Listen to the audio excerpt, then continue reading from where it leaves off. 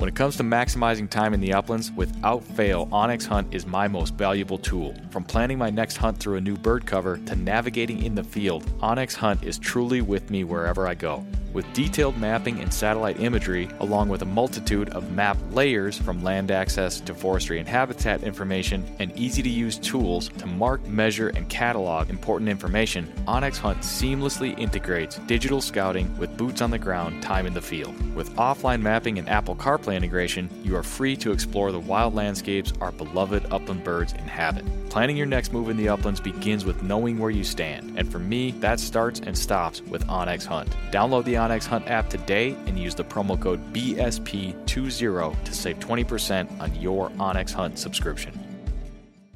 When the miles rack up faster than your flush count, that's when you'll truly appreciate your hunting vest from Final Rise. Built for the uplands and proudly sewn in the USA, the complete lineup of hunting vests from Final Rise, from their all-new Summit XT down to the minimalist Sidekick system, are all built upon the foundational load-bearing waist belt and low-profile shoulder strap system, which allow you to carry all the gear you need and do so comfortably while maintaining your ability to move freely and perform when you need to most. With a complete lineup of accessories and newly released performance field apparel, Final Rise has the gear you need to help you get the most out of every mile and every flush. Final Rise gear is built for the uplands. Get yours today at finalrise.com.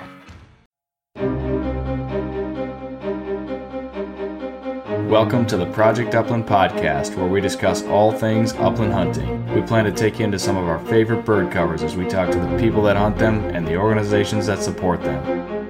We'll also break down the dogs, guns, and gear used to pursue them, and of course, we'll share the stories that celebrate this American tradition. It's one of those things that you do that feels timeless. My dad brought home our first Brittany when I was about 10 years old.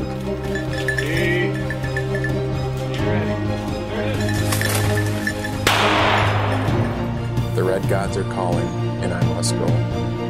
These are your stories.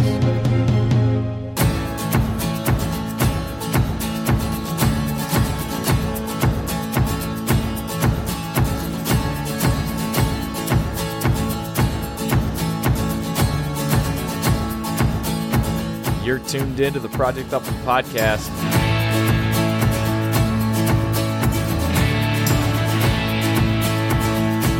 I'm your host, Nick Larson.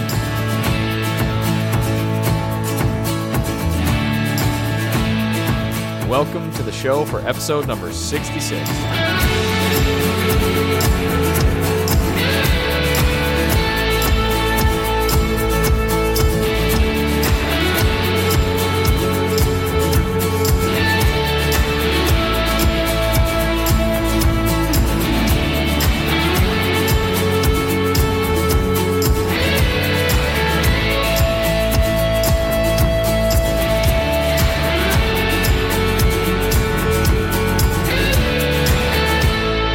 This episode of the podcast is brought to you by our friends at Pine Ridge Grouse Camp, the finest rough grouse and woodcock hunting experience located in northern Minnesota.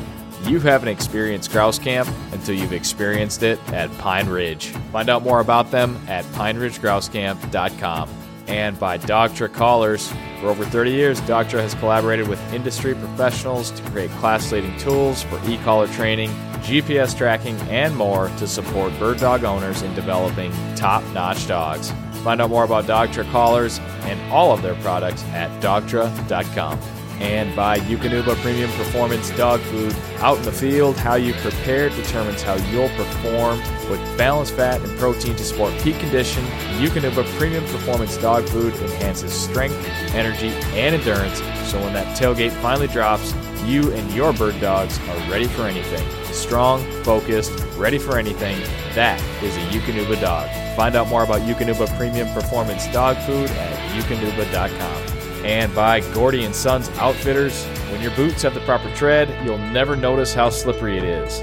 When your hunting jacket features the right liner, your body temperature won't enter your mind, and when your shooting vest allows total freedom of movement, you won't think twice about swinging through that quail. At Gordy & Sons, they want you to focus solely on the hunt, not the performance of your gear. That's why the Gordy family has personally curated the best-in-class gear from around the globe for their store. Find out more about the gear, guides, and expertise by visiting GordyandSons.com. 283kennels.com. And finally, by Dakota 283 Kennels. Kennels built to last a lifetime. One-piece rotomold design, frame steel doors, super solid. You can stand on them, sit on them. In fact, I sat on one of Tyler Webster's Dakota 283 Kennels out in Wyoming and conversed bird dogs and maybe had a beer or two with he and Ron Boehm and Ed Arnett. Not a bad little platform to sit on. Keep your dogs in one place, too. Find out more about Dakota 283 Kennels by visiting dakota283.com. And don't forget to use the promo code PU10, that's PU10, for 10% off any kennel at dakota283.com.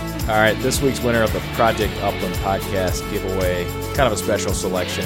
Big shout out to Sam Stein, Conservation Ambassador for the Wyoming Wildlife Federation. He put together the Films of the Feathered Film Festival that myself and Ron and Tyler, Webster, Holly Heiser, a bunch of us were at last week. It was an absolute blast. Sam honestly went out of his way to make sure that we were taken care of, had a good time, comfortable, hydrated, I guess is probably the wrong word, but we were never looking for anything to drink. I'll say that. So to Sam Stein, thank you, buddy.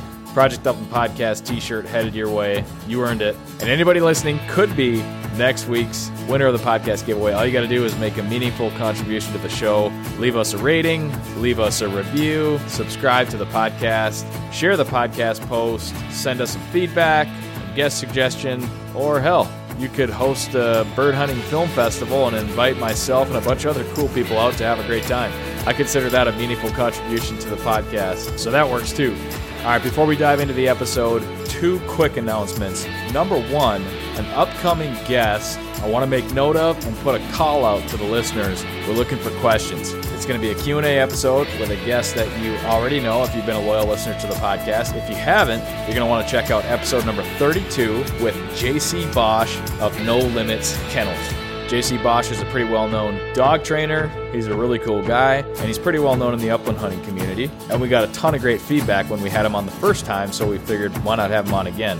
He's also going to be featured in an upcoming film from Northwoods Collective, so stay tuned for that. But in the meantime, if you have dog training, hunting, any kind of questions for JC Bosch, he said, just like the name of his kennel, No Limits Kennels, he really said no limits on the questions. So feel free to send in whatever you got. JC and I are going to link up for a podcast, and we're going to answer your questions. I think JC will be doing most of the answering, but I might have a thought or two. We'll see. So send the questions in to me at nick.larson@northwoodscollective.com. I'll put a link in the show post. You know where to find us.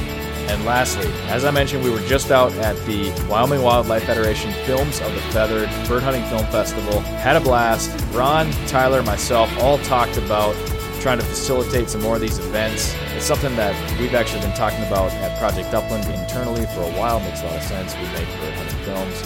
Something we are going to look into, and I am in the very early stages of planning a Film Fest event for the Duluth, Minnesota area. So this is a call out to anybody listening in this area that has ideas, wants to be involved, wants to be associated with it, whether you're a business looking for exposure or just a volunteer looking to put on a killer event. I would love to hear from you. Again, my email is nick.larson@northwoodscollective.com. Love to hear from you. Let's make this thing happen. It's going to be fun. All right, on to today's show. Quick intro, Sam Stein, I mentioned him earlier, Conservation Ambassador for the Wyoming Wildlife Federation, and his buddy Tyler St. Germain, all the way out from Chicago. This was recorded in Lander, Wyoming, at the offices of Wyoming Wildlife Federation. We talked Films of the Feathered, bird hunting Wyoming, and a whole bunch more. Hope you enjoy it. Let's jump into today's show, and welcome to the Project Upland Podcast, Sam Stein and Tyler St. Germain.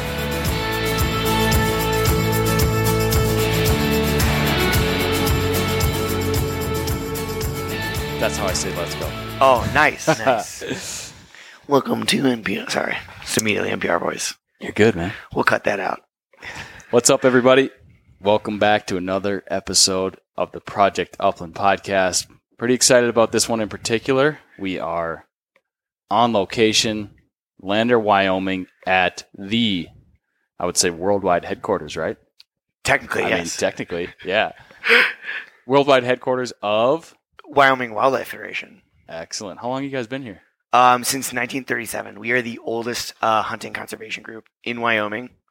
So I think it's 81 years. Is that the math? Math's not really my strong suit. I mean, we've got calculators at our fingertips here, but I don't think it's that critical. Yeah, I'm not good at wing shooting or math. Those are really my two bugaboos. It wasn't 30 minutes ago I saw you breaking clays. That's true. I was smashing them on the ground, to be technical, but... Yes, yeah. But we did get you on camera once. Sweet. Breaking clay. So it was excellent. Perfect. Mm-hmm. So we should probably introduce our guest today. Let's start over here. Tyler St. Germain over here. Just helping out Wyoming Wildlife Federation for the Films of the Feathered Festival. Yeah. It's a great time. Yeah, and you've been a member. You joined last year, actually. Yeah. So that's 2 years we owe you a hat now. Yep.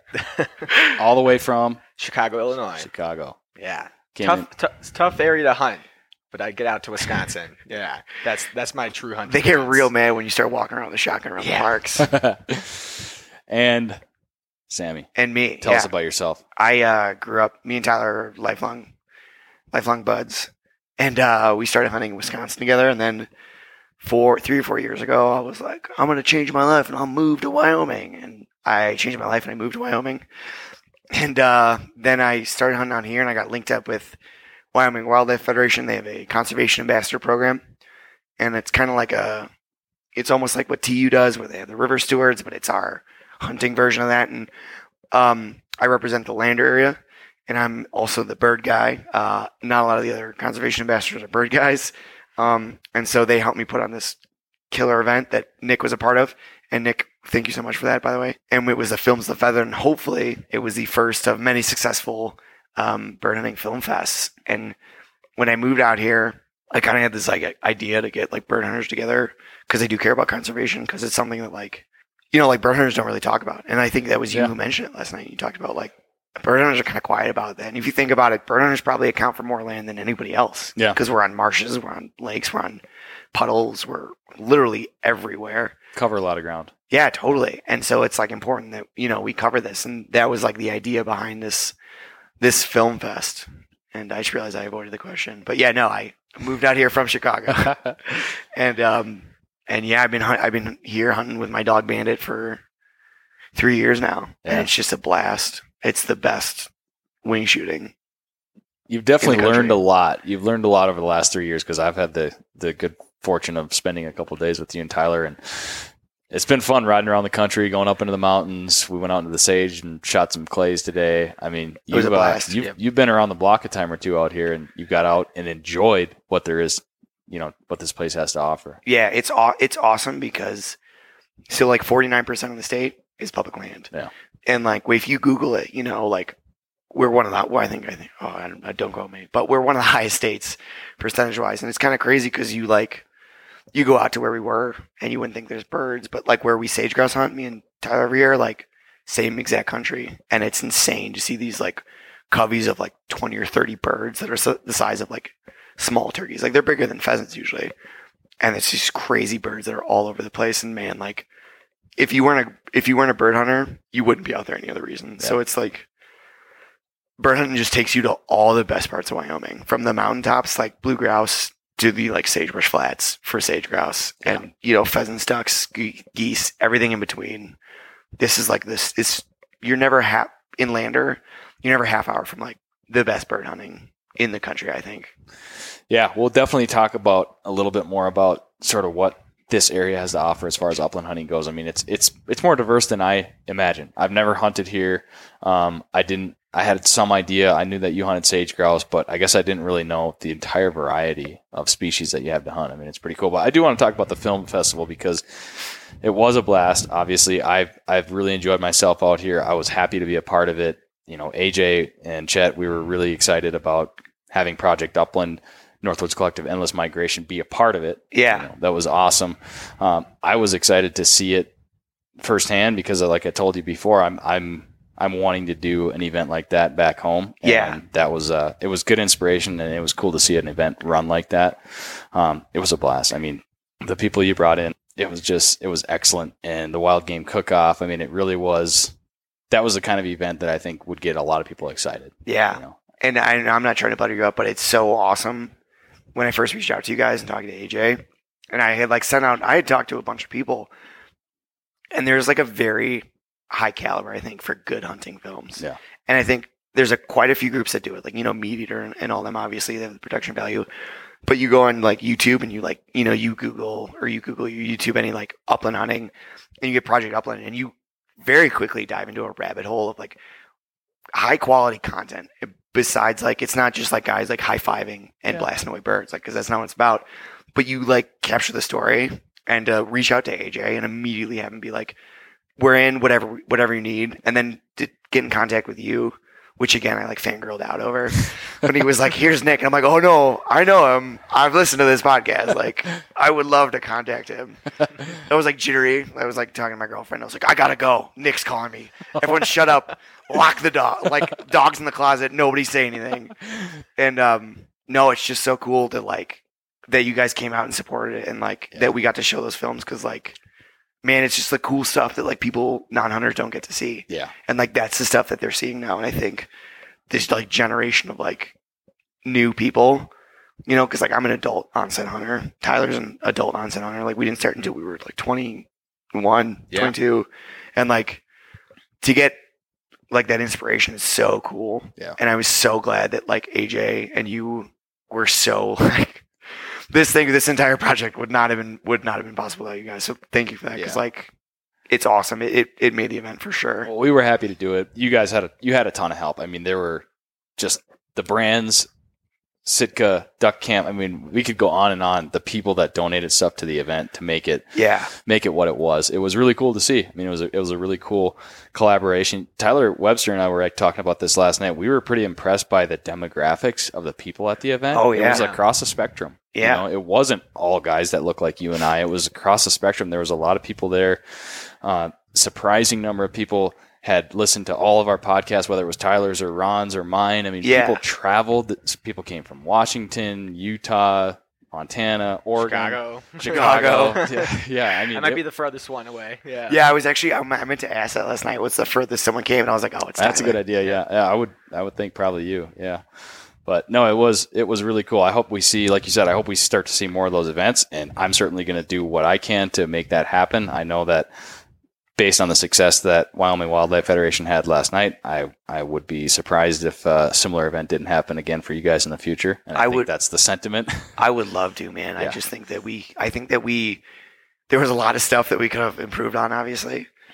But overall, like you said, the event just was like, it was great. Yeah. And like having all three, like the cook-off, the storytelling, the films, was such a cool, like if you had told me about that a year ago and I wasn't involved, I would have been so fired up to travel out here and do this. And like, it's just so cool to come to this and see. It's like, I described it to my girlfriend, said it was like that scene in Parks and Rec where they go to the woodworking convention with Ron Swanson.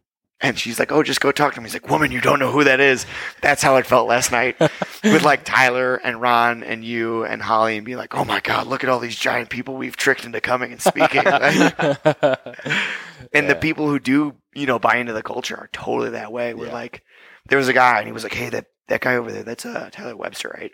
I was like, yeah. And he's like, dude, do you listen to his podcast? I was like, no, believe me, I listened to his podcast. Like, right. I was like, but he's really nice. Go talk to him. And he's like, you think so? I was like, he's literally standing, like, go talk to him. It's not a big deal. Oh man. Yeah. No, it was that kind of vibe. That was really cool.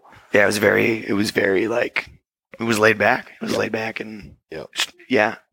You guys put on a good show. Thank you again for having us out. Appreciate it. It was awesome. Wyoming Wildlife Federation. Let's talk a little bit more about it, because the last couple of days have been very upland hunting centric, but certainly your mission goes far beyond upland bird hunters. But tell us a little bit about the mission, how you operate, how you make good things happen. Yeah. So Wyoming Wildlife Federation, obviously a 501c3. It's like other conservation groups, and where that they have a goal, but where they differ is that they understand that no ecosystem is like a single entity, right? So like, and I'm not bashing anyone, but like RMEF, like they do elk. That's what they handle. DU, they handle ducks, they handle wetlands. Like Wyoming is such a big picture organization that you could not come to them with an issue that they wouldn't hear you out, do the research, and then represent whoever you are as a hunting conservationist to that effect. I mean, they handle everything from wildlife migrations, which is something that like wildlife crossings that we're doing, all the way down to bird hunting. Because I mean, who bird hunts in Wyoming? There's like 5 of us. Hopefully, there's like 8 of us now. But like who else handles that? And it's awesome because Wyoming Wildlife Federation understands that everything is just a piece of a whole, and that it's your job to represent everybody in it. And it's so good about kind of working towards everyone and making it better for everybody. And they do it in such a science-based way that it would be hard for anybody to bash WWF, because that's what they do. They're out here promoting advocacy, sorry, and and like access and you get I'm one of 11 conservation ambassadors. There's young people, there's older people, there's bird hunters, there's fishermen, there's everybody, and it's just they get it. They get that everyone is just a piece of a whole, and WWF is out here trying to make that whole better for everybody, residents and non-residents. Yep. Yeah, well, the collaboration thing was clear to me in that you mentioned some of the species-specific groups like NWTF, Pheasants Forever, DU. They were represented last night at Films of the Feathered. Yeah. Right? So you could see the collaboration and how those groups view Wyoming wildlife. Like conservation it's a lot of teamwork and it's a lot of collaboration. Absolutely. That's how stuff gets done. But yeah, I think the tagline that I remember reading on the WWF website when I did my extensive research before he bought in. He was like, I bought the tickets. I should do some research. I should make sure this is real. Yeah, this was like 2 days before I flew. So no, but on the plane. Wildlife, habitat, and access. Right. So 3 things that are very important to upland hunters, users of the resource. 3 things that we value highly. So it's hard not to get behind a tagline like that. No, it's awesome and it's cool because like I said, Tyler came out from Chicago. I was like, hey man, I'm doing this event and like I'm a little short-handed. Can you come out? He's like, I'll be there. Yeah. And it's cool because like, you know what I mean? Like WWF has made a home for, this kind of like culture, which is like starting to get popular between like BHA and people are like, wait a minute, like I like being outside. I should protect it. And like, that's kind of like, thank God that's what's cool now and what's popular. Cause like, it's so awesome to be a part of that group from like the inner workings. And I mean, you get it. And Tyler, you went to that DU banquet back home for the first time. You know what I mean? Like it's cool to see people engaging all across the country. Yeah. And like, it's like, it's fun, man. It's nice knowing that like my kid has a chance to hunt whenever I have a kid. You know what I mean? Like, absolutely. Yep. Let's talk briefly before we kind of move on from the film fest. I want to talk wild game cook-off. Yeah. We ate some tasty dishes last night. Run us through who the teams were. So we had, that was kind of cool. We had the Middle Fork Restaurant. Yep. And they were the main sponsor for this event. Jenna Ackerman, whose disclosure also my girlfriend. I was like, babe, I need money. No, so she she did all this stuff for it. She was there early, but got up with us, went to work, came back and cooked her dish. Game and Fish, Lander Game and Fish, who again, like, man, I hear people like complain about their like local authorities, and I'm mind blown because I love my game warden. His name's Brady. I talk to him all the time. He's the coolest dude I know. Like, it's awesome to hang out with those guys. And they were like, they made T-shirts. They gave out free T-shirts to people that were like, I mean, they're a cool group. So there was Middle Fork, Wyoming Game and Fish, Lander, Wind River Wing Shooting, who also I work for, NWTF with the state president Joan, DU, the Fremont County chapter, and WWF, which Tyler represented. Tyler cooked. Yep. Great job there. Thank you. It's actually pronounced Teeler, but no. So we did that, and I think that was 6 teams, right? Yeah, I think that's teams. it. Yeah, and they all, we had this like big judging criteria. I did a stint in culinary school, so I was like, I'll drop some rules, and I did an okay job, I think, at doing a rule sheet, but I did a poor job of explaining it. Maybe I realized. And, there was, you got certain points for providing, 3 sources of wild game or forage. So, if you foraged, you got 3 points. If you did 2 protein sources, you got another 3 points, and it totaled to 9. And all the teams really came together. Jenna, she started 2 weeks ago. She home feed turkey legs from Wyoming and Wisconsin. She cooked mallard. She did a venison and elk sausage. I mean, she literally was just everything in here was wild. She went out the day of. She like called a biologist. Was like, "Will you go forage with me?" And like got that stuff. DU did fish and duck tacos. Wind River wing shooting did moose tacos. Game and Fish did. That was the coolest part. They did collared doves, which are invasive here. Oh yeah. So you can shoot them year round. And those were good. Those were good. Yeah. Yeah. So they went in their parking lot after work, all like 5 of them, and they were blasting them with BB guns just to participate in the event, which is so cool. And Joan, donated her turkey for the turkey stuffed mushrooms. Yeah. And that cook-off was really fantastic stuff. Got to give a quick shout out to Jen from Middle Fork because she's been feeding us for the last couple of days. And the restaurant is awesome. The food is even better. Yeah. I mean, it's really good. And her dish was like, that sort of felt like a delicacy, like it was so crafted and so prepared. Like a presentation was on point. My second favorite, aside from that, moose tacos. Man, those were so good. Kyle crushed that. Those were so It was good. almost like cheating though, because you eat moose lunch. Like, yeah, that's just a delicious cow. That's what that is. They were spicy, not too spicy. Right. They were perfect. No, he did like a homemade salsa too. He crushed it. Yeah, he did.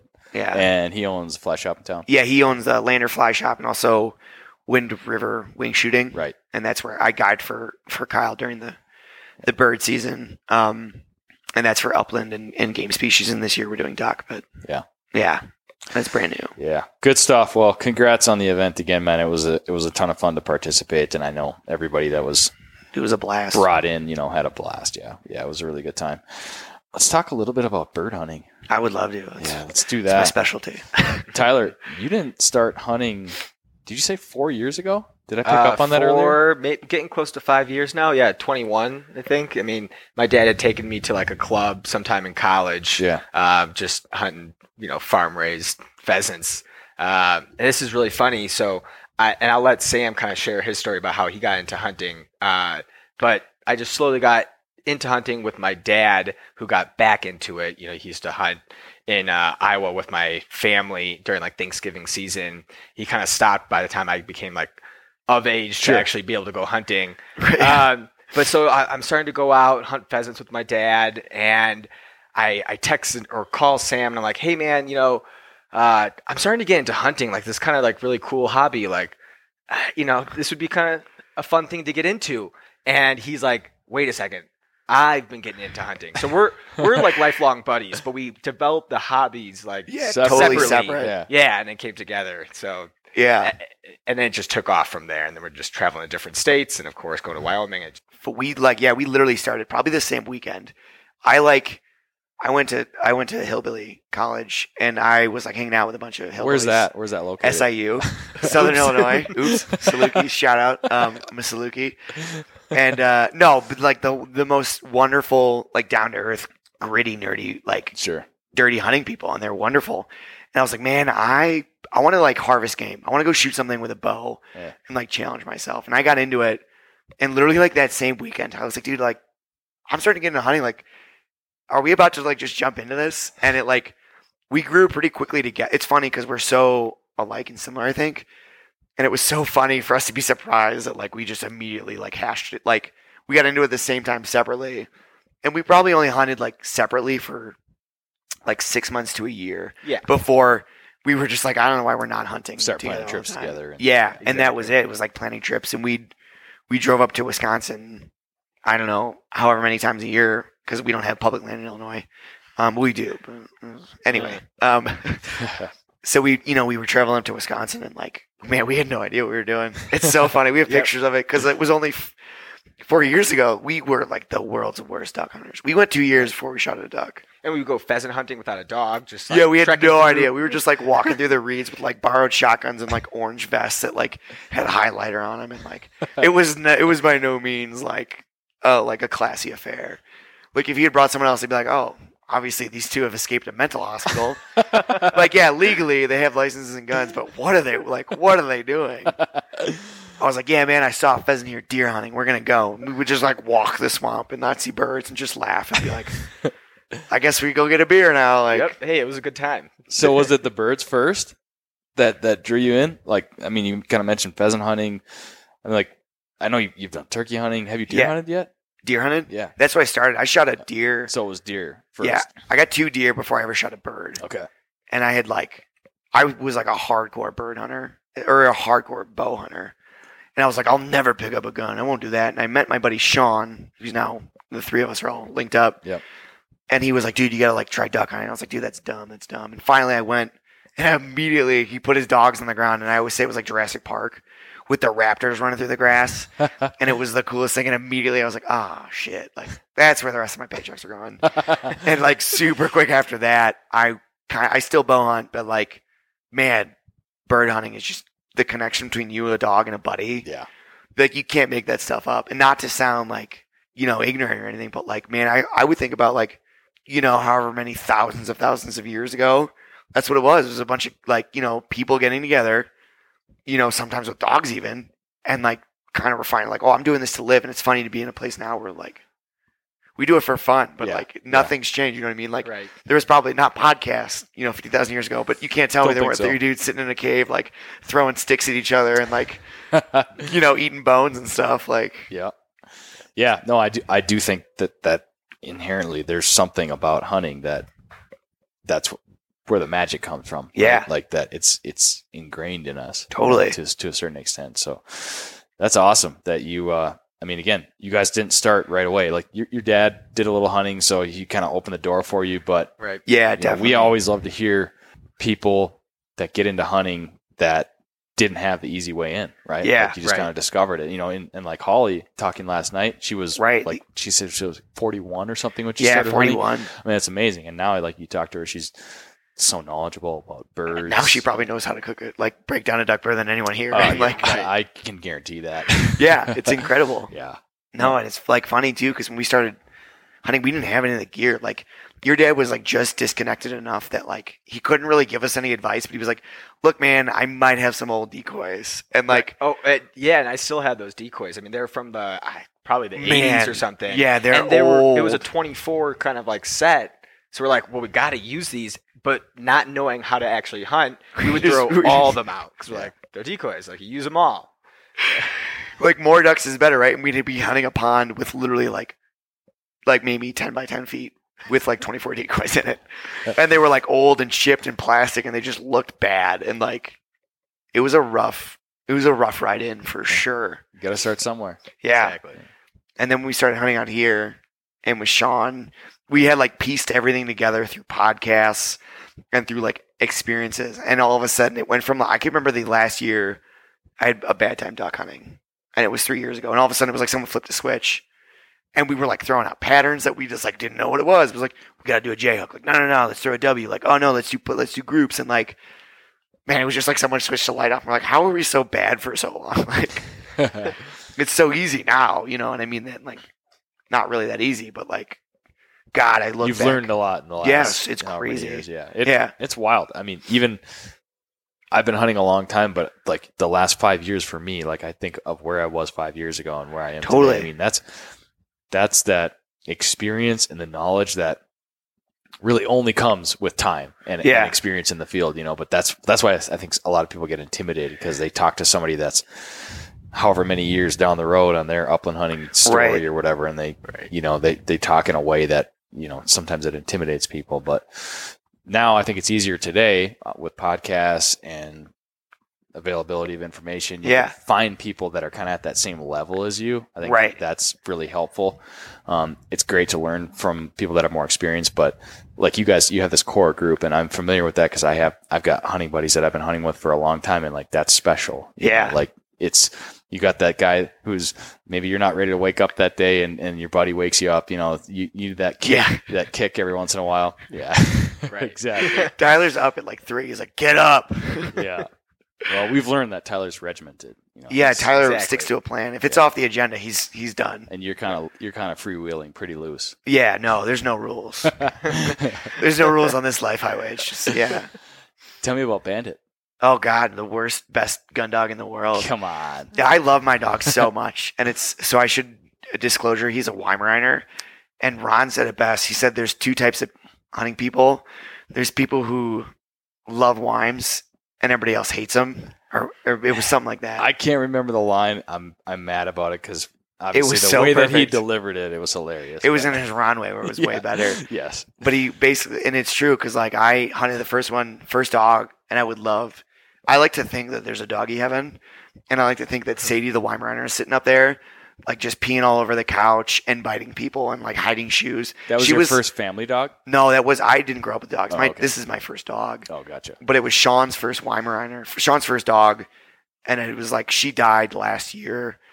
But she was the worst house dog in the world. She would bite you if you didn't pet her. She peed on the couch. She would hide your shoes. She'd tear, like she was the worst dog in the world. But God, you get that dog out in the field and you can't tell me that dog didn't love you more than anyone in the entire world.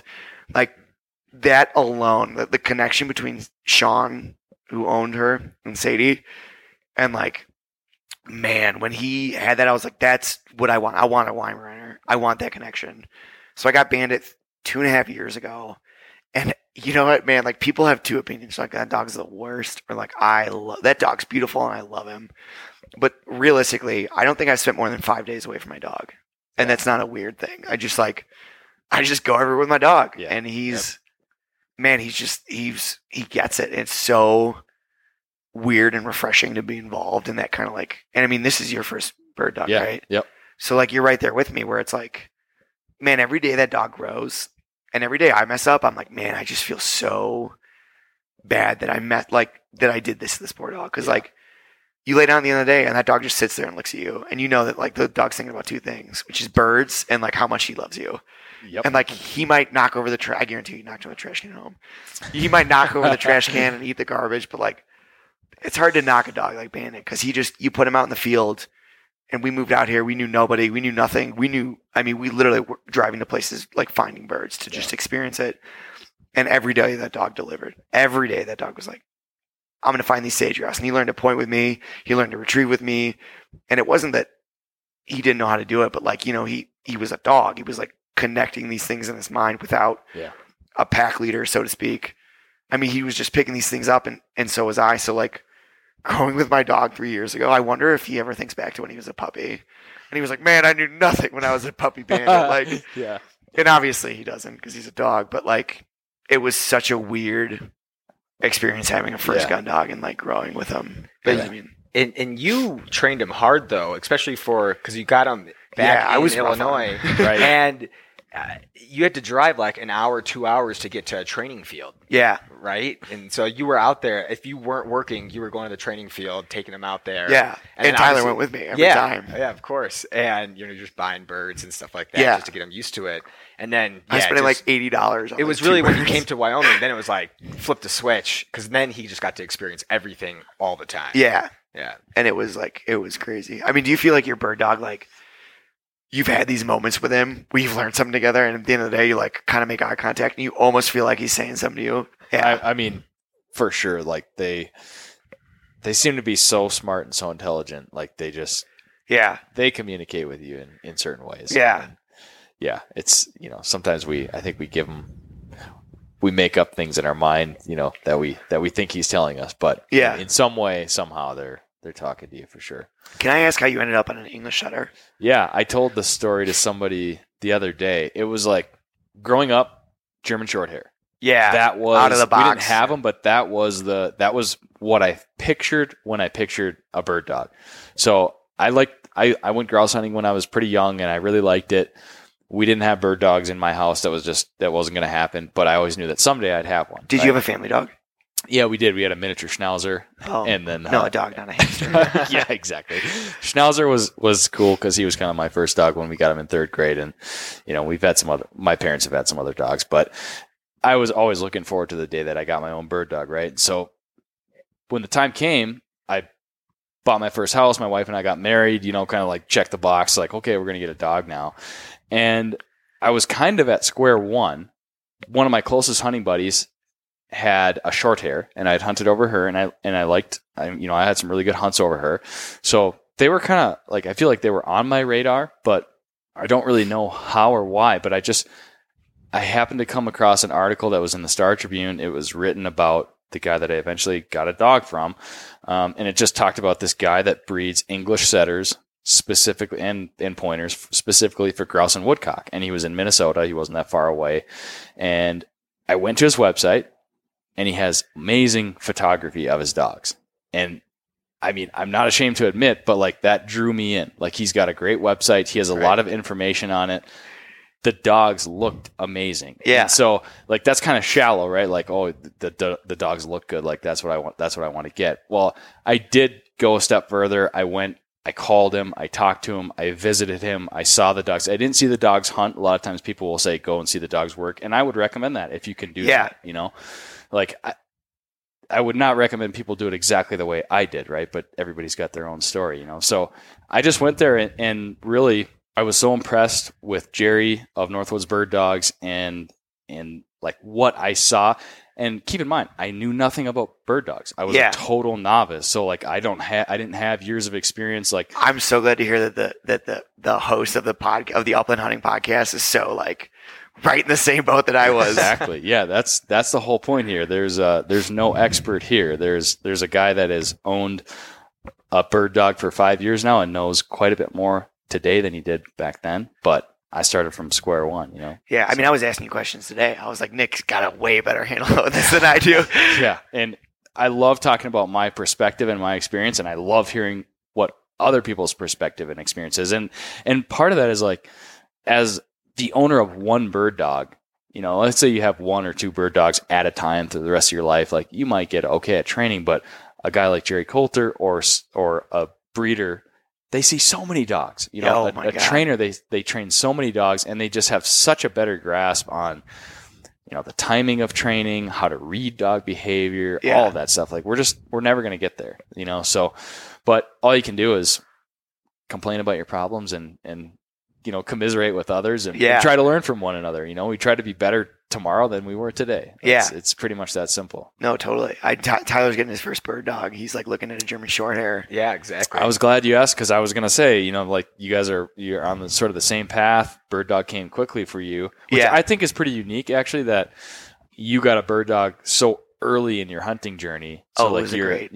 mistake. You talked about like, you guys are going through this together and you're learning about birds. You know, like my dog has taught me so much more about grouse, woodcock, birds, and habitat than I ever learned in like the 20 years. No, totally. Prior. Like, because it just wasn't the same, you know? Yeah. But so first bird dog, you're thinking about it. Yeah, GSP. Well, I'm kind of a similar. If there's any breeders listening, send me your favorite GSP. Top Gun Kennels. He's close yeah, to my you, fiance and I, we are in the process of buying a home right now. Okay. So we're kind of doing the same thing. Like, I wanted to get a dog earlier, like this past winter, so that way they'd be, you know, the pup would be a little older by, you know, hunting season. But I was like, you know what? Okay, let's focus on finding a home first. Yeah. And we're supposed to be closing pretty soon here. And as soon as we close, then it's going to be like, okay, throwing money down for a dog. Yeah.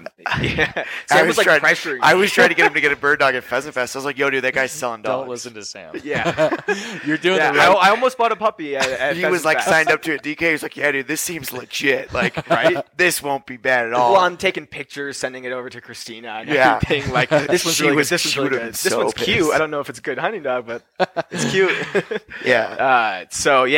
Hopefully in the next month or so, I'll be getting a GSP. Do you already have the place picked out? We have a kennel in Missouri that we really like. Okay. Again, great website, great Instagram great photos. Account, that's what great he was saying. photos, he was right? like, and that's what gets Christina like really excited about it. So it's like I'll take it. And so we're hoping that a litter kind of drops pretty soon and take her home. Yeah. I can't wait. I can't wait for you to be as miserable as me.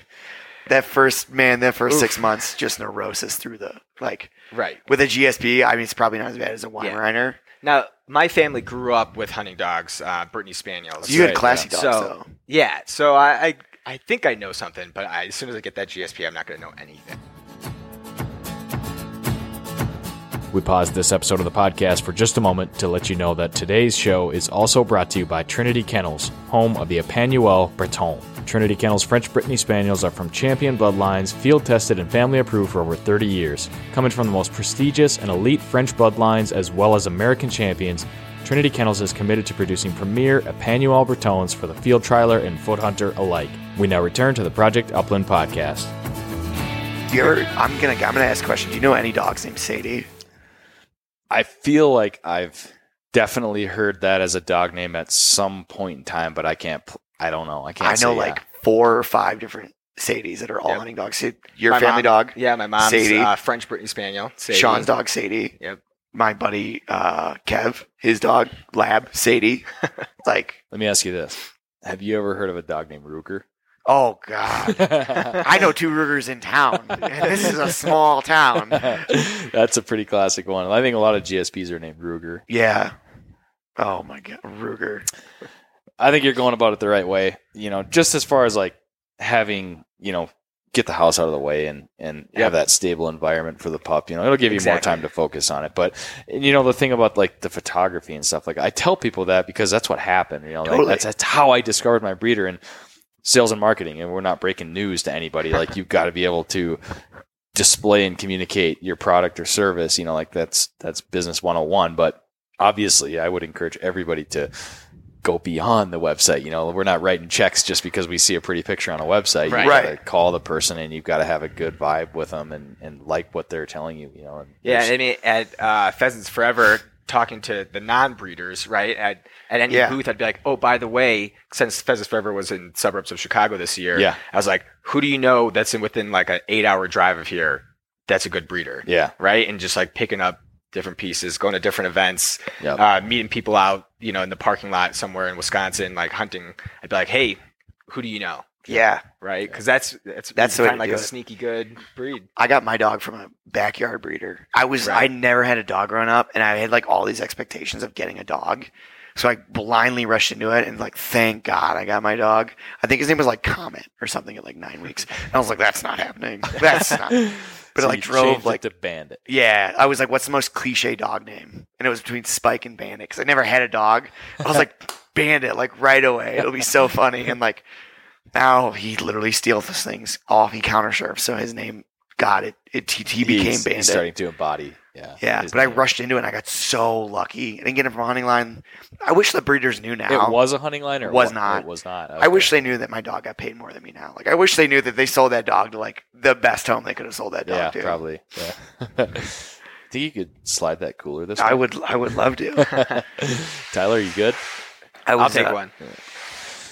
I keep burping into the mic too. I hope that's not just blasting your ear out. I'm not hearing it on my monitor, so I think you're good, buddy.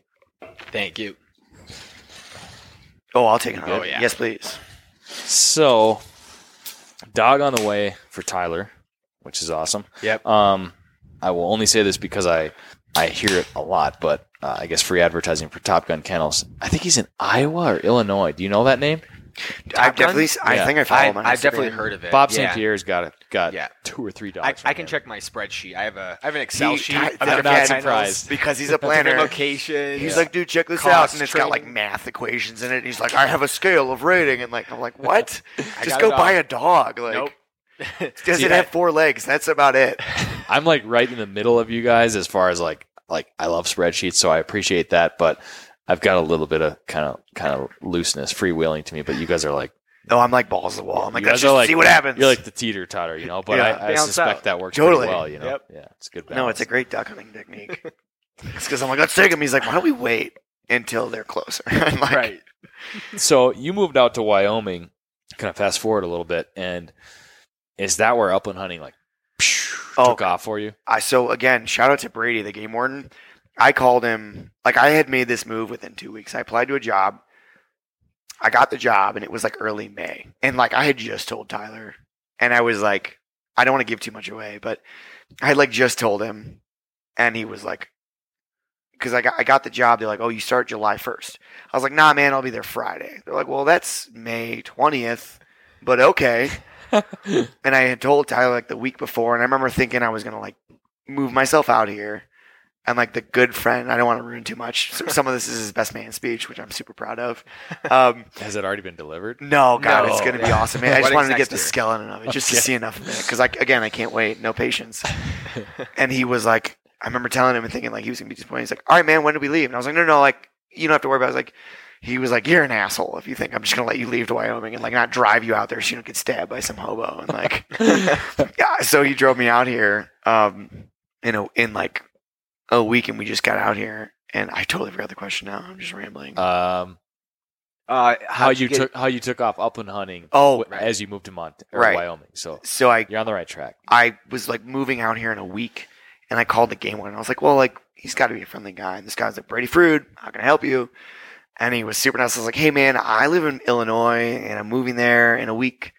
And like, what can you tell me about bird hunting? He's like, we have birds here. And he's like, we got chukar and duck and geese. And like, obviously I'm the game warden. I can't just like give out spots, but I can tell you like the areas to look. So he kind of gave me some areas, and I narrowed it down through research. And like, man, I had only chukar hunted in like a preserve, and I started chukar hunting. Which is really probably not chukar hunting. It was not chukar. I've discovered that is not chukar hunting. Yeah, no, yeah. So I chukar hunted, and I immediately was like, I accidentally bought the dog that you should move to Wyoming with, because he hunts hard, he hunts long, he ranges. He's got a good chukar range. You don't have a GPS on him. What do you think What do you think he runs out there? I mean, do you have an idea? Like, I would say like a couple hundred yards between beyond? Between 200 and 100 yards for sure. Yeah. And he's a great distance for him. Yeah, because he gets it. And I immediately started doing sage grouse, and I'd heard about the birds. I had to Google what they look like. Yep. The day I was going out there to see what they were. And I'm doing a real bad job of selling myself here. I went out there. I'll never forget the first sage grouse hunt, because I was like, why is it only a 15-day season? Like, that doesn't make sense. And I got into that first bird, which ended up being a bomber, shooting it. He like spooked it. It came up, and I remember being so scared. I was like, this turkey's attacking me. And I ended up slamming it. And he brought it back, and I was like, this bird's insane. Like, why is this thing so big? That's a big bird. And it was September 15th or 16th, 3 years ago. And from that day on, I was like, yeah, I'm a sage grouse hunter. Like, that's my thing. So I just love sage grouse. They hold well. They're super tasty. They're giant. They sit in these giant coveys. And like, from then on, like it's so funny looking back on like, I didn't have any direction on here. Yeah. I learned a lot of that on my own through articles and whatnot. And like a couple tips from people, like, I think there's sage chickens out there or whatever they call them. And like, man, it just like took off from there. And I was like, oh, there's chukar season. And when you came to visit me, you saw my wall. I had changed my wall into a giant calendar, and every bird had a season highlighted.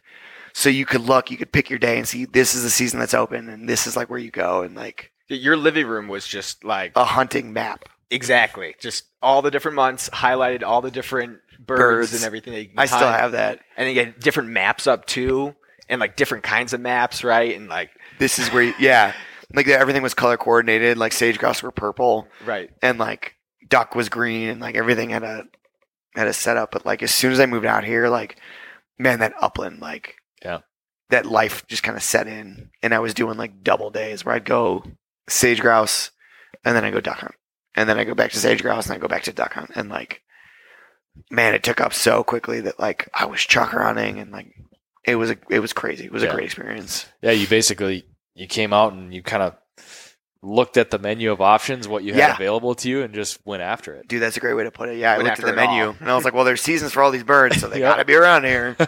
And like, again, thank you. I hope Brady listens to this, because like, man, Brady, thank you for being so nice. Got you off to a good head start. Yeah, God, he's a good dude. So we're in Lander, Wyoming.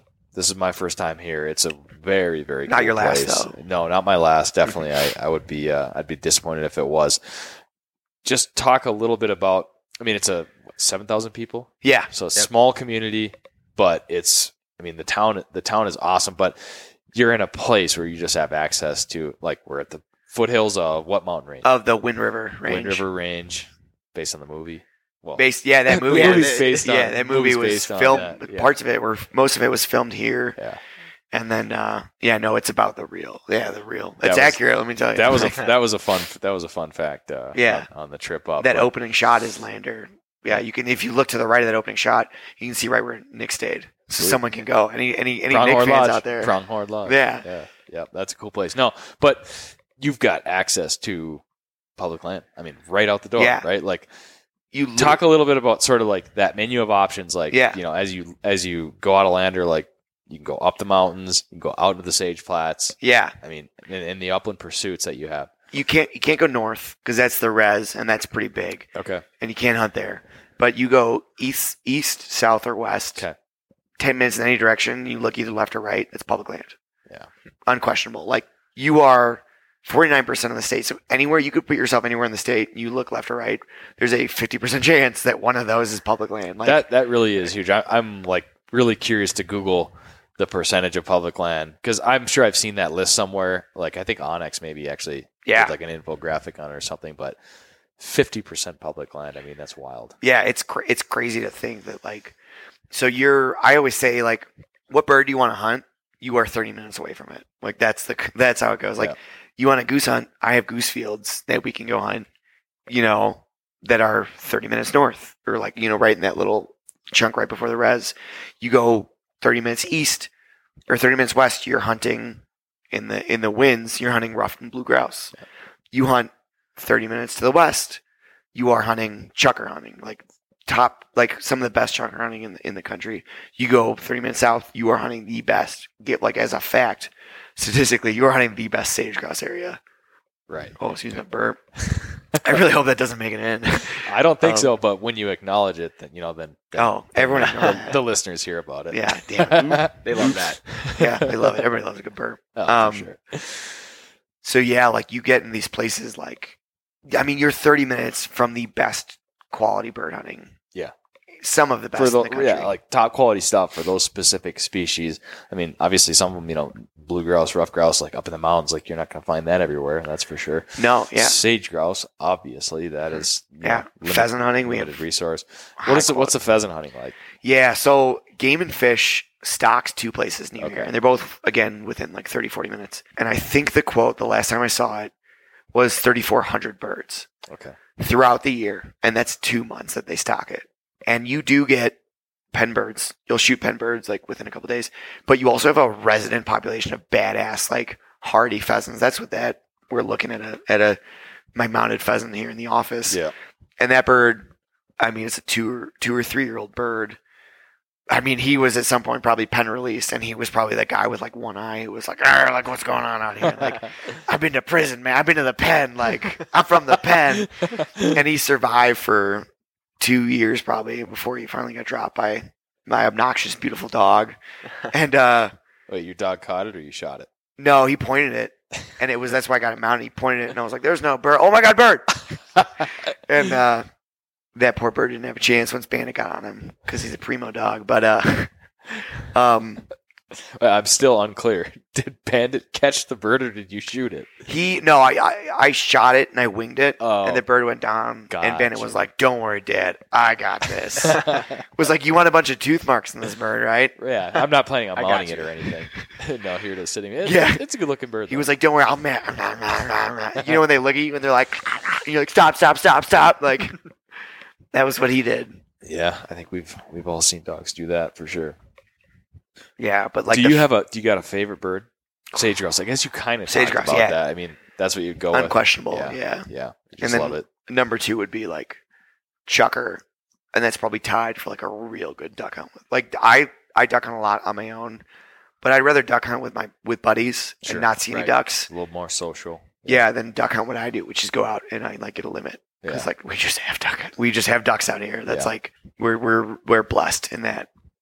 But no sage. When you're gonna go sage grouse hunting, what's the tactic? I mean, do you drive out into the sage flats, park the truck, and start walking? Is it that simple? Or yeah, I wish it wasn't, but that's it. Yeah. I have this technique, and I hope sage grouse hunters who have a hard time, or people who come out here and they want to sage grouse hunt, I would say, here comes the intern. Let him in. We got a brief intern break. Oh, he's just leaving. He's probably here to take a shower. He doesn't live anywhere. All right, we kicked the intern out. All right, we're back. So going after sage grouse. Yeah. So my technique is I will, I'll go out there and these like sagebrush, like you got to kind of know a general area, and I can't give that away because not areas, but like what attributes does that area have? So it's like sagebrush flats, and you'll come into these little creek bottoms. It's I don't want to give the river away, but there's water out there. Well, before you continue, the flats though is very deceiving.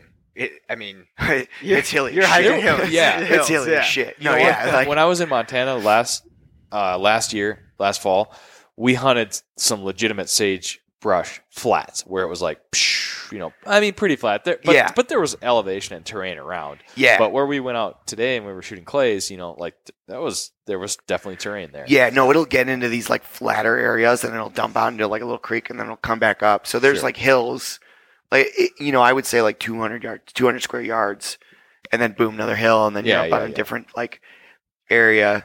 And I made the mistake of thinking that sage grouse were in like the highest sagebrush or like that's not what they're in. Like the lowest sage. I would say get on a hill, look out. You'll see these kind of clearings. What part of the hill? Like just like get up. Get up where you can see some ground. Okay. And you'll look out and you'll see these like sagebrush, right? The first thing I say is go to the ankle high stuff. And then between the ankle high stuff and the bare ground, you'll see these like 20 square feet pockets. That's where they're in. And I'm not a scientist, so I don't know. Yeah. But what I've noticed is that my dog always gets birdie as soon as you get in that open area. And I think what happens is those birds kind of sit and mill around like right where they can kind of like So disappear. they're in the brush, but there's kind of a little clearing opening for them. Yeah, and you'll look at the ground and you'll see this like they don't have a crop. So they throw up this like black vomit Oh, really? from the sage that they eat. Yeah, I was talking with Ed Arnett about it. And I was like, this is a fact, right? And he's like, yeah, that's a fact. I saw a lot of droppings last year, but I don't recall. Maybe somebody pointed that out to me, and I just kind of it's went so over my weird. head, It looks but- like tar. It looks like tar. Yeah, like a Interesting. quarter size. Yeah, and you stick a stick through it, and if it like goes right through and it's wet, like get your gun up. They've You're been shooting there. birds in 30 seconds. Like if you have a dog guarantee. Wow. Yeah, so I like to find these kind of barren areas where it's like ankle high, we'll drop up into a clearing, and you'll see a lot of like grouse poo there. That's a technical term, grouse poo. Yeah, that's scientific. Yeah, science. So I'll see them from afar, and I'll start to mill towards it. And I wish grouse were doing better, but I also wish that I didn't have just such a good, easy time hunting them now. Because like this third year, I mean, you and Sean came out, and we hunted the last 2 days. And I don't know any other species that you hunt Last 2 days. Of the season. That you're seeing more birds than you can shoot. I mean, You the gotta bag limit. limits too. Like, We were done within 30 minutes. yeah. And some days you go out and like, you don't always shoot them. You know what I mean? Sometimes, or you don't always see them right away, but you do a 4-mile loop to the car, Sure. and you might start and do a big circle from the right side of the car and find them 30 feet from the car Oh, right. on the left. Right. Yeah.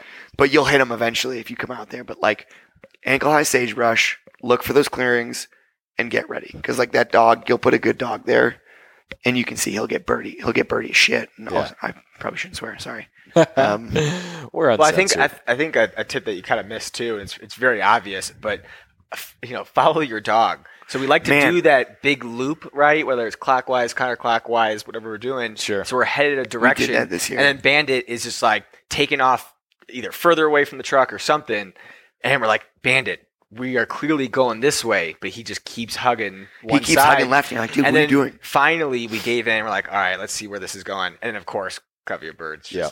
Yeah. And he hit Right that out. first point. We do have to say he hit that point so hard. Right. He was locked in. He was like, this is it. Boom, birds. And sure enough, that first bird comes up. Bam, nailed it. And like that was a cool experience to have like them see. And that again, mounted sage grouse over there In the office. Yeah. in the office. That was such a great day for me. I think that's really good advice, Tyler, in that because I do the same thing. I have wherever I am, I have an objective or like Right. what I'm trying to do. I'm trying I'm to going do to this cover this specific ground. route, and it's like, man, you really got to pay attention to the dog. And if he goes out and points a bird right away, of course we're going to pay attention. But it's Yeah. those times where you might be quick to call him back, and maybe that's where you want to pause and say, well, what's pulling him that direction? Yeah. kind of thing. And it's like, man, I don't know why I do that. I'm like, no, dude, you don't know what you're talking about. Like, you don't have a nose. Like, you don't know, Right. like we're going right. And I'm like, oh, look, birds. Like, sorry, dude. Trust the damn dog. Trust the dog 100%. Like, just like, I can't wait for you to have a bird dog so you can have probably less frustration. Because I'm sure Tyler was out there and was like, why is this idiot not just listening to the dog? But you get a dog and you like, I know my dog. He's an idiot. Like, he doesn't know what he's talking. Oh, birds. Right. Like, there they go. And like, So sage grouse, I saw this last year, and I was told by people that this was kind of the case. So I'm just curious if you would echo that. But like they kind of like the bombers; those are like the older males, yeah. and they kind of stick together. I don't know what it is, but they split off from these groups, right? And there's like, And I would then say the rest of the group is the hens and the young sage grouse. I mean, Yeah. I really don't know anything more than that. I wish Ed was here, but Yeah, he would be like, he would give us straight facts. So I think you get like these 3 groups where you get singles, and if you get a single, Okay. you generally do not shoot it, Really? because if you find a single, that's usually a bomber, and you'll see when they take up. They have these weird. We shot one this year, the biggest sage grouse I've seen. And God, I wish it wasn't so messed up because we ended up eating it. But I would have mounted. I would have like that's a bird that you mount. He had these like weird like tendrils. It looked like an anglerfish with these like weird black little like things that came out. I've never seen. Wow. He had like this thing on his neck that it felt like scales, Right. but it was like sharp. It was that feathers. Like this had to be like a 4 or 5 year old bird that we ended up taking out. But like you get these bombers on their own. So usually if it's a single, it's custom to as an ethical hunter not to shoot that one. Right. And then you get into a good covey. And when you get into And I'm curious about that because that's hunters making an ethical choice. What's the ideology behind it? He's just a loner, but he could find another group, or that's like taking out like the biggest fish in the lake is I think the belief behind it. Where Gotcha. And I hunted with these guys from Wyoming that I met out sage grouse hunting, and they were some of the coolest guys. I ended up running into them and hunting the last 6 days with them exclusively because they just got it. They were such nice dudes, and they've been doing that thing for years. But like, it was so funny because I had never had that conversation with them, and we had a single come up, and this guy, they're kind of like, man, that single came up, and I almost raised, and he was like, single, single, single, and he put like, you know what I mean? He made sure everyone in the group knew, Yep. like that was that bird had a pass, and it was cool. Like we had never talked about it, that he was so conservative. He was like, right. Nah, man, we let those birds go. And then you get into the coveys where all the birds come up, and then it's just a shoot. Then you just like drop those 2 birds and you're done. Yeah. Right. And it's funny because like whenever you go through a group, you'll shoot your birds, you'll collect them, walk back through, because there's always that young group who holds tight. And even if you just get your dog on them and kick them up and like get for the point, but like always trust your dog. Like you always point and scent. Like I guarantee you, like if your dog's holding like that, he's not holding scent. Like he's holding point on like an actual live bird in there. And Yeah. you saw that this year. Yep. With Bandit, where he picked up on the edge group, and it was the weirdest thing. It was like he knew, because he didn't retrieve it, and usually he's like super good about it. And I'm like, Bandit, go get that bird. And like, nope. He hit another point. He's like, no, like let's finish this area, Dad. And like, sure enough, we ended up shooting at like probably 10, and we only ended up hitting our 6. So it's a limit. So there's 3 of us.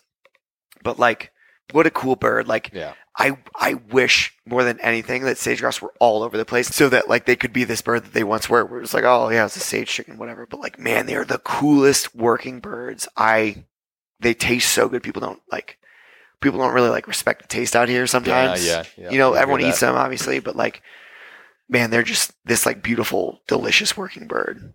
Like that would be my go-to bird. Do you have a favorite cooking method? Yeah, I cooked it for the WWF wild game like thing that we did, and it wasn't a cook-off. It was just like a wild game feast where it was like, hey, non-hunters, it was up in Jackson, come taste this meat. And it was funny because at the Ambassadors Weekend where they got all of us together, that was the quote everyone walked away is like, Wyoming, we grow sweet meats. And it's a picture of an elk. And we're trying to come up with a t-shirt for it. But it's like, man, it's true because like you get a lot of non-hunters who don't get it, and they like come in and they're like, oh my God, I didn't know this like delicious food was on the landscape. Yeah. So what I do is I'll brine them. I think brining is like, I think Hank Shaw talks about it in all his books. And I actually mean to ask you about Hank Shaw. Don't let me forget later, because God, I love that guy.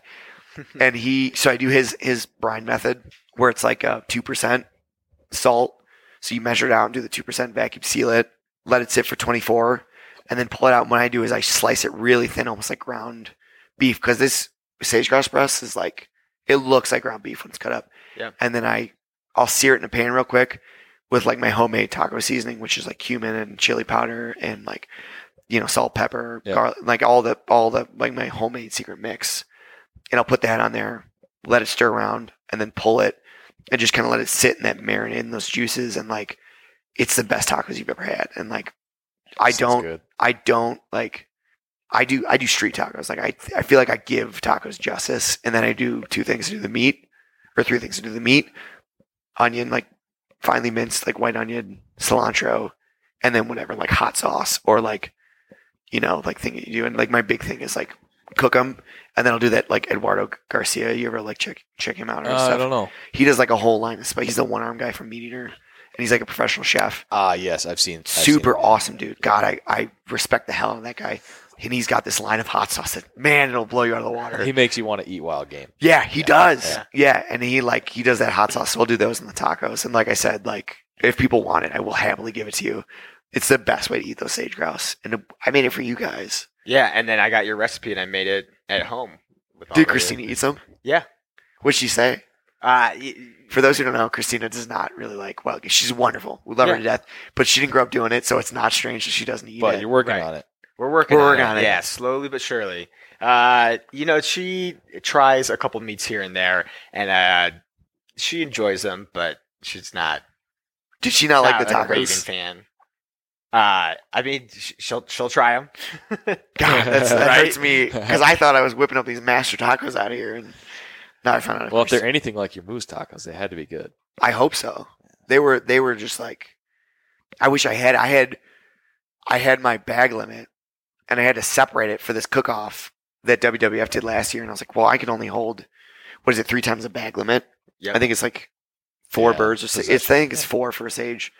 So I had to give it to people to hold it to be legal, to hold on to all these birds. So that way, when I could cook it for, I think the audience was like 60 people. Really? And it was so funny because people were coming up to us and they're like, oh, what's sage grouse tacos? Like, are those like birds out here? And you're like, God, like, you people have no idea how wonderful this bird is and how they eat it. And they'd be like, yo, so tell me about this sage grouse hunting. You're like, well, you had 15 days to do it and you missed out. And they're like, wait, what? And like, it's cool to cook a delicious meal out of these amazing birds because then people connect and people are like, oh, this matters. Because like, even if it's just like a taco on the plate, like that taco matters, you know? Right. Yeah.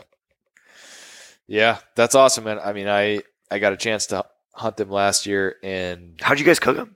We did pretty simple. We cooked some just on the grill, kind of like Ed says he does everything very simple. You basically olive oil and salt and pepper. Yeah. So we pretty much did a preparation like that, and then we did another one where my buddy has a marinade, and I don't actually know what's in it, but it's kind of a bird marinade. We threw sage grouse and sharptails on the same thing and cooked them, and we were all kind of trying to figure out like if we could taste the difference. Were they pretty similar? I've never had sharpies. They were pretty similar. There was like for a minute there was a few of us that were like, oh yeah, I think this is sage grouse. It's very similar, and then somebody got one that was like significantly different.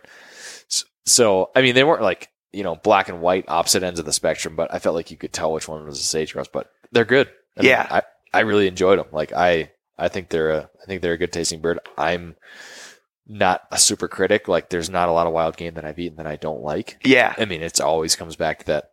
Well, did you prepare it wrong? Because if you did, that's probably why people don't like it. Yeah. Yep. Same thing. But I've last night was proof. We ate. I don't even know how many different species of wild game, and all of them were prepared very well, and every one of them tasted excellent. It's fantastic. How did you feel about your sage grouse hunt overall? It was. Did you have the same experience, or like, did you feel like?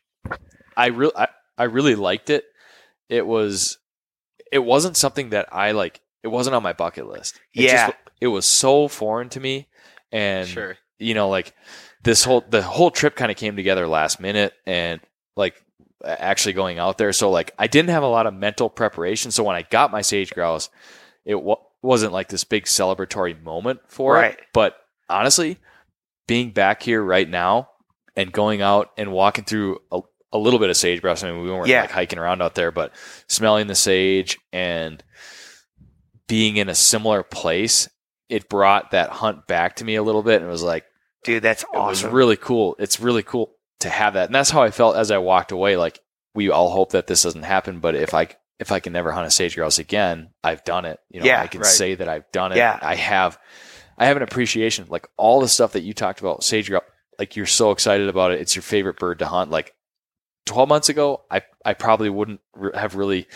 have connected with you in the same way. Right. But now I can share in that experience with you. Man, and I am looking forward to doing it again. Yeah. So. I have to get you out of here. Like you have to.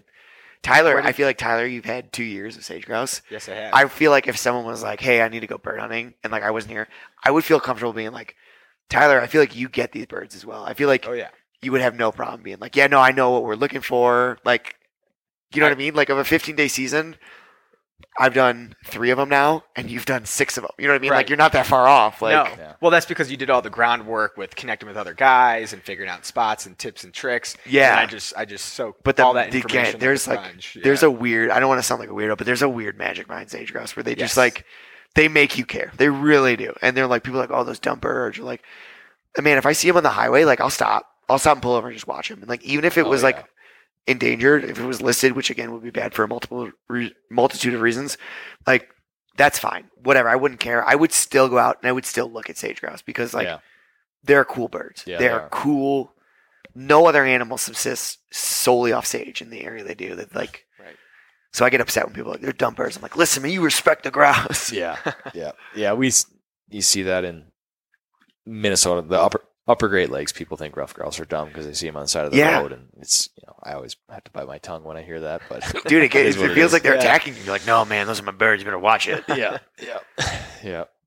Well, this was a blast, man. I guess just to sort of tie it all together, like the idea behind Films of the Feather was you guys were really doing that for the sage grouse. I mean, that's what you were trying to draw attention to, but obviously more than that. Just like to tie bird hunters in as a whole to kind of get people to say, we should all be connecting on this right now. Like, WWF, BHA, all these organizations that are fighting for access. Like, this is a great event for people to kind of dip their toe in and be like, wow, I saw that Project Upland film. That was freaking dope. Like, that was so cool to have someone capture that experience. Cause that's what it is like, it's a sheer experience. And I talked about that briefly. I said, like, I do want to create more hunters. Like, I don't care if they're big game hunters or what, like, I don't care if they even hunt with me, but like the idea that there could be more people like me or like Tyler or like you, that's kind of a cool idea to think that like there are people out here who care, who are like dedicated to protecting. So I was like, man, what if we just throw a Rager event where people are just psyched to be there, psyched to talk to their heroes? Like, I'm still unbelievable. Like, you know what I mean? Like, when I had everyone over to dinner on Friday, like, man, what a crazy experience. I was like, I can't believe Ron Boehm, Nick Larson, Tyler Webster, Holly Heiser, and Ethernet are eating at my freaking house. I was like, don't wash those plates. Just like put them in a cabinet. Let's just save them. Man, it just shows you though, like, no matter who you are, like, everybody should care a little bit about where we are. And we should fight for it. And that's like the message, I'd say. Yeah. Yep. I appreciate it. I've had a blast here in Wyoming. As we mentioned, I really hope it's not my last trip here. I'm sure it won't be, but thank you, Sam. Personally, this has been a blast. Thank you to Wyoming Wildlife Federation. It was an excellent event, and people should definitely go check them out, whether you're from Wyoming or not. If you hunt here, if you're interested in hunting here, website? Wyoming Wildlife Federation. .org. Wyoming Wildlife Federation. I should make sure. Is it bad? I've had to check because you know what? There's another another Wyoming wildlife website. There's a Wyoming Wildlife Foundation. That's right. And people were calling us. It's WyomingWildlife.org. I apologize. WyomingWildlife.org. Yeah. I'll get the link right in the show notes. Yeah, and check it out and join. $35. You get a sweet membership. Cool. You support your sage grouse. You send me an email. My information's all on there. And they're conservation ambassadors. You want to come out here and do a hunt. You don't usually have to pay me for it, but if you join, I'll see what I can do. Yeah. Help you out. It's fair well, trade. what do you boys say we go catch up with Mr. Ronnie Boehm and Tyler Webster? Yeah. I have a feeling if they didn't get clawed like to death by the eagles, like Tyler's gonna show up and like just bleeding. He's like, it was the coolest experience ever. That could be. We're about to go find out. Yeah. All right. Thanks for listening, everybody. Thank you to Wyoming Wildlife Federation. We're out of here. You've been listening to the Project Upland podcast. Thanks for tuning in, everybody. And a reminder that this podcast was brought to you by Pine Ridge Grouse Camp, Dog Trick Haulers, Eukanuba Dog Food, Gordy & Sons Outfitters, and Dakota 283 Kennels. Find more podcasts, articles, films, and much more at projectupland.com. Thanks again for listening, everybody. We'll catch you on the next episode of the Project Upland podcast.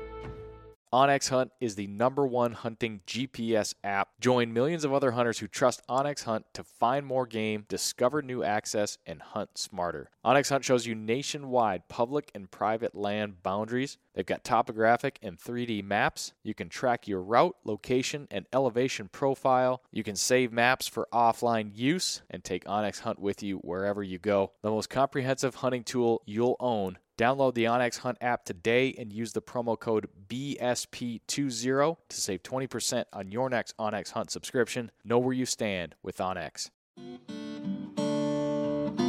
Hey everyone, this is Nick from the Gun Dog It Yourself podcast. If you enjoyed this show, then you might want to check out my show as well. We highlight and break down the ins and outs of training your own hunting dog. Whether it's a bird dog or even the occasional hound dog episode, we cover all topics related to hunting dogs. Check out Gun Dog It Yourself on any podcast streaming platform and hit the subscribe button to be sure not to miss any future episodes.